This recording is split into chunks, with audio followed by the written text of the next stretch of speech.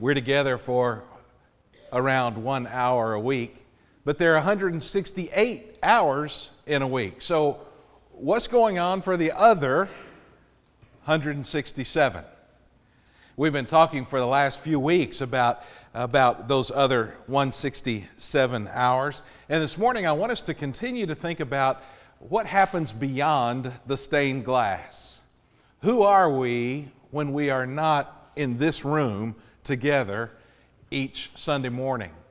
And I want us to think together this morning about what may be the most important defining activity that we can be involved in for the other 167.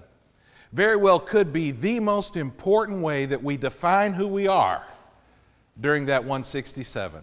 I want us to talk about serving the Lord. If you have your copy of Scripture with you, look with me in John chapter 12. If you like to follow along in the Bible app, you'll hopefully find that event is there this morning, and you can follow along in that way as well. But we're in John chapter 12, and we're really going to camp out at one verse. This morning, I want us to think together about how we live out who we really are. I'm convinced that Christianity is a whole lot more than what you believe. It's a whole lot more than what you think. Christianity really is not based on philosophy or information. Christianity is all about having a life-changing relationship with Jesus Christ. And when He changes your life, then your life actually takes on new priorities and you start doing new things. None is more important than serving Him. Perhaps the one thing that defines the fact that I'm different now than I was before I knew Jesus is the fact that back then I served myself. Now I'm serving Him. Let's start in John chapter 12 and verse 26, and let me see if I can kind of unpack that for us this morning. In John 12 and 26, if anyone serves me, he must follow me. And where I am, there will my servant be also. If anyone serves me, the Father will honor him. The first thing I want us to talk about is how we serve Him. How we serve Him. He says in verse 26 again, if anyone serves me, he must follow me. So the way we serve Him, first of all, is by following Him. Serving Him is not just attending a worship service or a Bible study. Serving Him is not a trivial knowledge of the details of His life. Serving Him is not a philosophical acceptance of His teachings.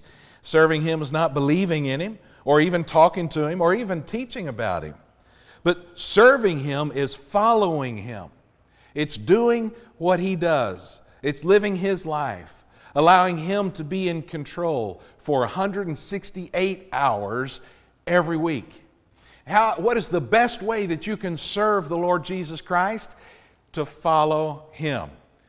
You follow Him by saying, Jesus, you now are my goal.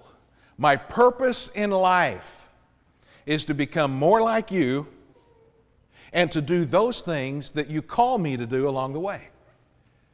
We follow Him by saying, you know what? This life is no longer about me. Now my life is about you. Sometimes I think we make the mistake of saying, well, if I say my whole life is going to be about Jesus, well, don't I have to be a preacher or a missionary or something like that? I don't want to go to Africa. In reality, when He says, when we talk about making our whole life about Him, that takes place on all kinds of different ministries and mission fields. A classroom is a mission field. A construction site is a ministry site. A pharmacy or a dentist office or a business office or even a tax office can be places of ministry. As long as we do what we do for Him instead of us, we can learn to follow Him. You see, that's where we begin to see that change. Christianity is about the fact that I have been changed by Jesus Christ, and my life no longer is about me. Now, whatever it is I do, it's about Him. How we serve Him. First, we serve Him by following Him. And then we serve Him by serving others. The way we serve Christ directly is by serving other people. You remember Jesus was teaching. He said, when I was hungry, you gave me food. I was thirsty, you gave me drink. I was a stranger and you welcomed me. I was naked and you clothed me. I was sick and you visited me. I was in prison and you came to me. And they said, Lord, when did we ever do all that good stuff? I mean, we'll take credit for it, but when did we ever do all that good stuff to you? I don't remember ever doing that for you. And He said, truly I say to you, as you did it to one of the least of these my brothers, you did it to me. The way we serve the Lord is by serving other people. When we serve one another, we are actually fulfilling who He wants us to be, and we wind up serving Him. So how do we serve Him? We serve Him by following Him and by serving others. Well, then notice where we serve. Not only how we serve, but notice where we serve Him.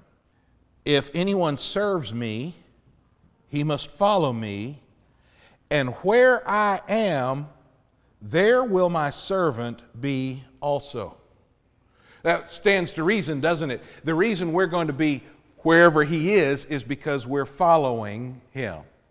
So wherever He goes, we would be with Him. Now, in everyday life, what does that look like? In everyday life, that looks like that we are serving Him for all 168. We serve Him where He is working. Where is He working? Everywhere we are, everywhere we go. You cannot go where He is not. And so what our goal then is, our goal is to pay attention, to keep our eyes and our hearts and our minds open, pay attention and look around and see what God is doing around us. And as soon as we see God doing something, we jump right smack dab in the middle of it and we help. We serve those involved and we become a part of what God is doing. Where we serve Him is beyond the stained glass. It's wonderful to come in here 1 hour a week to worship Him, to praise Him. That's an awesome thing. Matter of fact, the Bible tells us don't forsake that. Make sure you keep at that. But folks, that's only 1 hour out of 168. The rest of the 167, we want to be out there living our lives serving Him.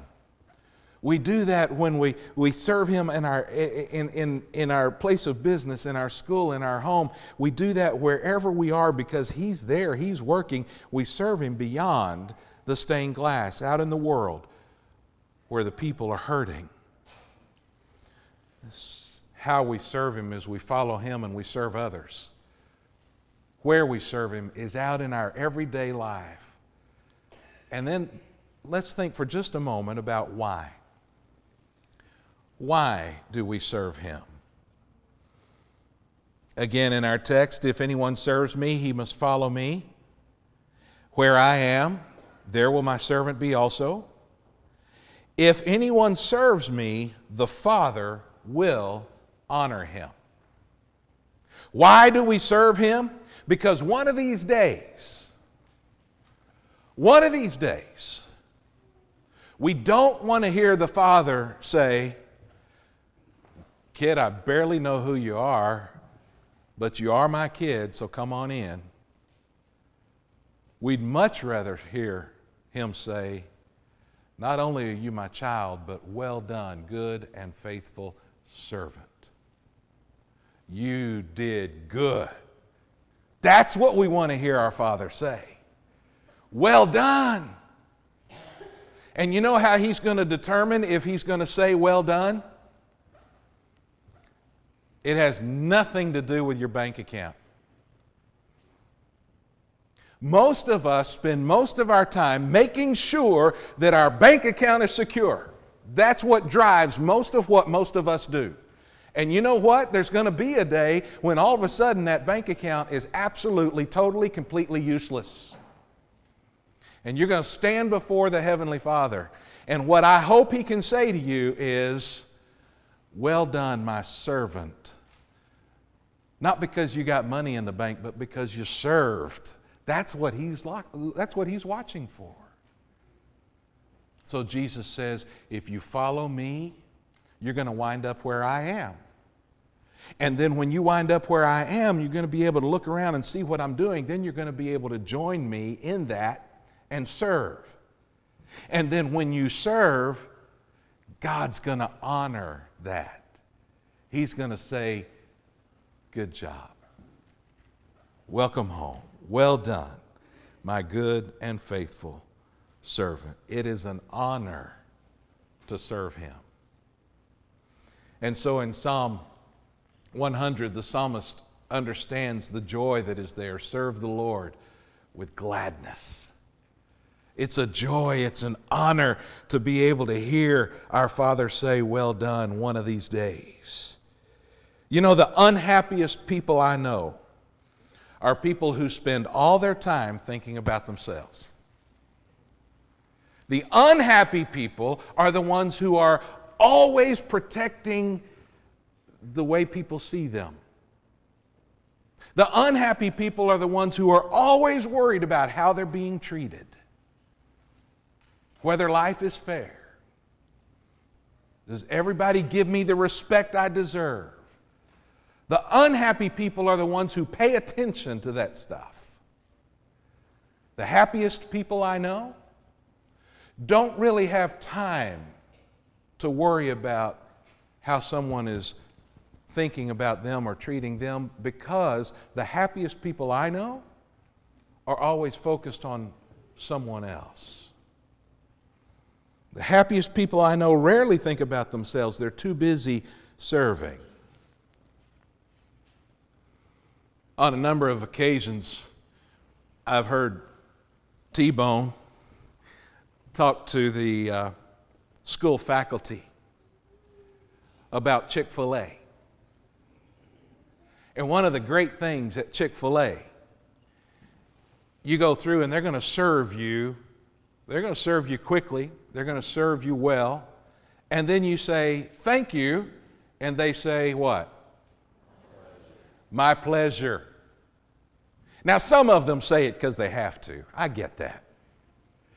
But for a large majority of those folks, you can sense from them that they have found something. They have found that there is pleasure in serving people. You get happy when you're able to serve.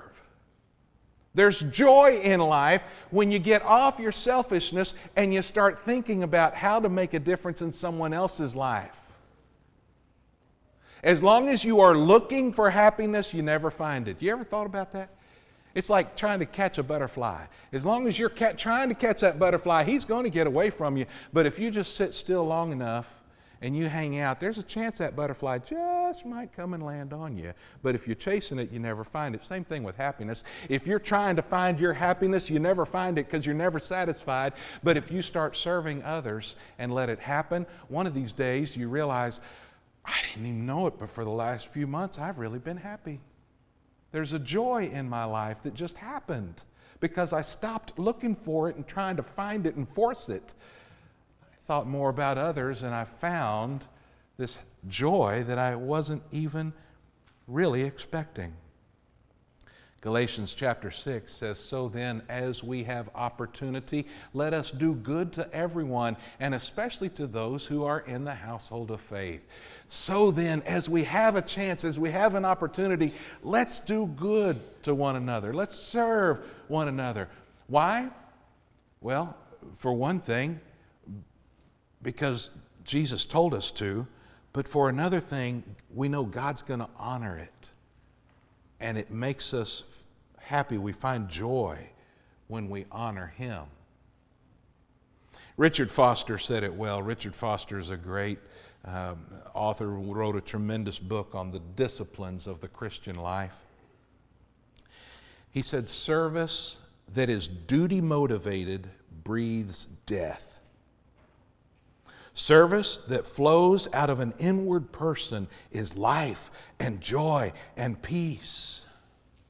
The risen Christ beckons us to the ministry of the towel. Perhaps you would like to begin by experimenting with a prayer that a number of us have used. He continues and he says, begin the day by praying, Lord Jesus, I would so appreciate it if you would bring me someone today whom I can serve. I think most of us spend most of our prayers saying, God, send me somebody, send me something, help me this, help me that. But what if we started every day? Matter of fact, here's your challenge for the week. Every day this week, your first prayer, you can't ask for anything for yourself. Do that later. During the day, you can ask all you want. But your first prayer of the day, you can't ask anything for yourself. Your first prayer of the day for the next 7 days is, Lord, please send me somebody that I can serve today. You'll be amazed what happens as you begin to just naturally, from within, serve others. You not only find a new joy, but you also become more and more like Jesus every time you do that.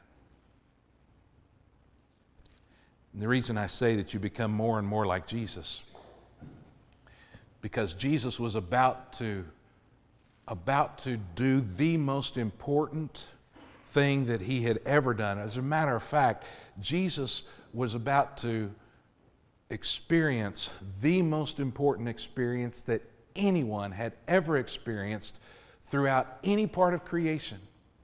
Never before or never again would anybody do a job as important as hanging on the cross. But before he went to the cross, he said, guys, let's get together one last time. And he got all his disciples together in the upper room. He shared with them a new and fulfilled meaning for the Passover. But he did something else that night as well. When they all got in that upper room, he looked around and he said, you know what? We've all traveled a long way. We've all come in here. We're all dirty. Nobody picked up a towel to wash our feet. You see, if you go over to somebody's house, then the person who owns the house has a servant, and that servant's job is to wash your feet when you come in because you've been traveling, you've been walking, your feet are dirty. You're about to recline, to lay down on the floor to eat a meal. You don't want dirty feet when you're eating a meal on the floor.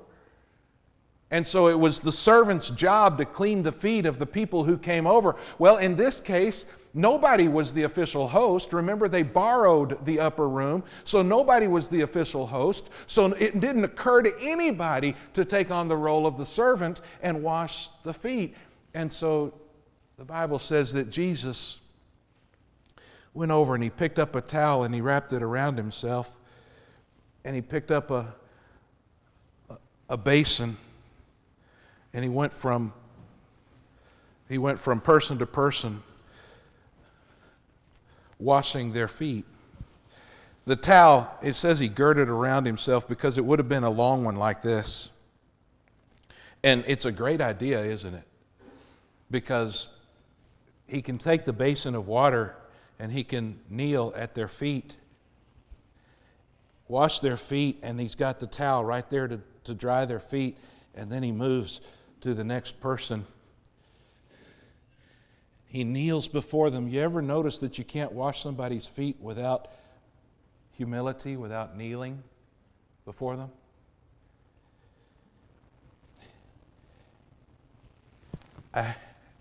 I knew a guy one time. He was an older pastor. He had become a statesman. He was brilliant, and he was an incredible role model.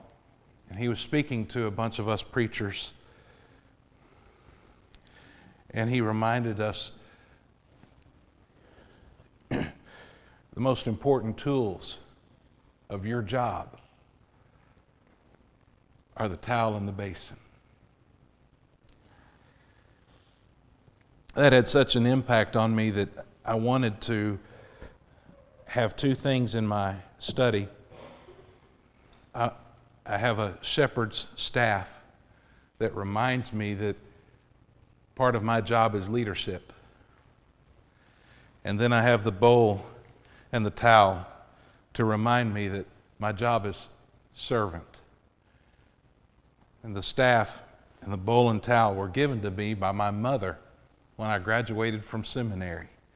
And they've stayed in my study ever since to remind me of what this is all about. I just want to say to you this morning, regardless of what your job is or how you spend your days, whether you're retired or you're a student or you're at work, regardless of what you do in your life, your most important tools are the basin and the towel. Don't forget the towel. And don't ever make the mistake of thinking that you're not worthy or that you're too important for the towel. In Luke 22, Jesus says, who is greater, one who reclines at table or one who serves? Is it not the one who reclines at the table? But I'm among you as one who serves. And in Matthew, the Son of Man came not to be served, but to serve, to give his life as a ransom for many.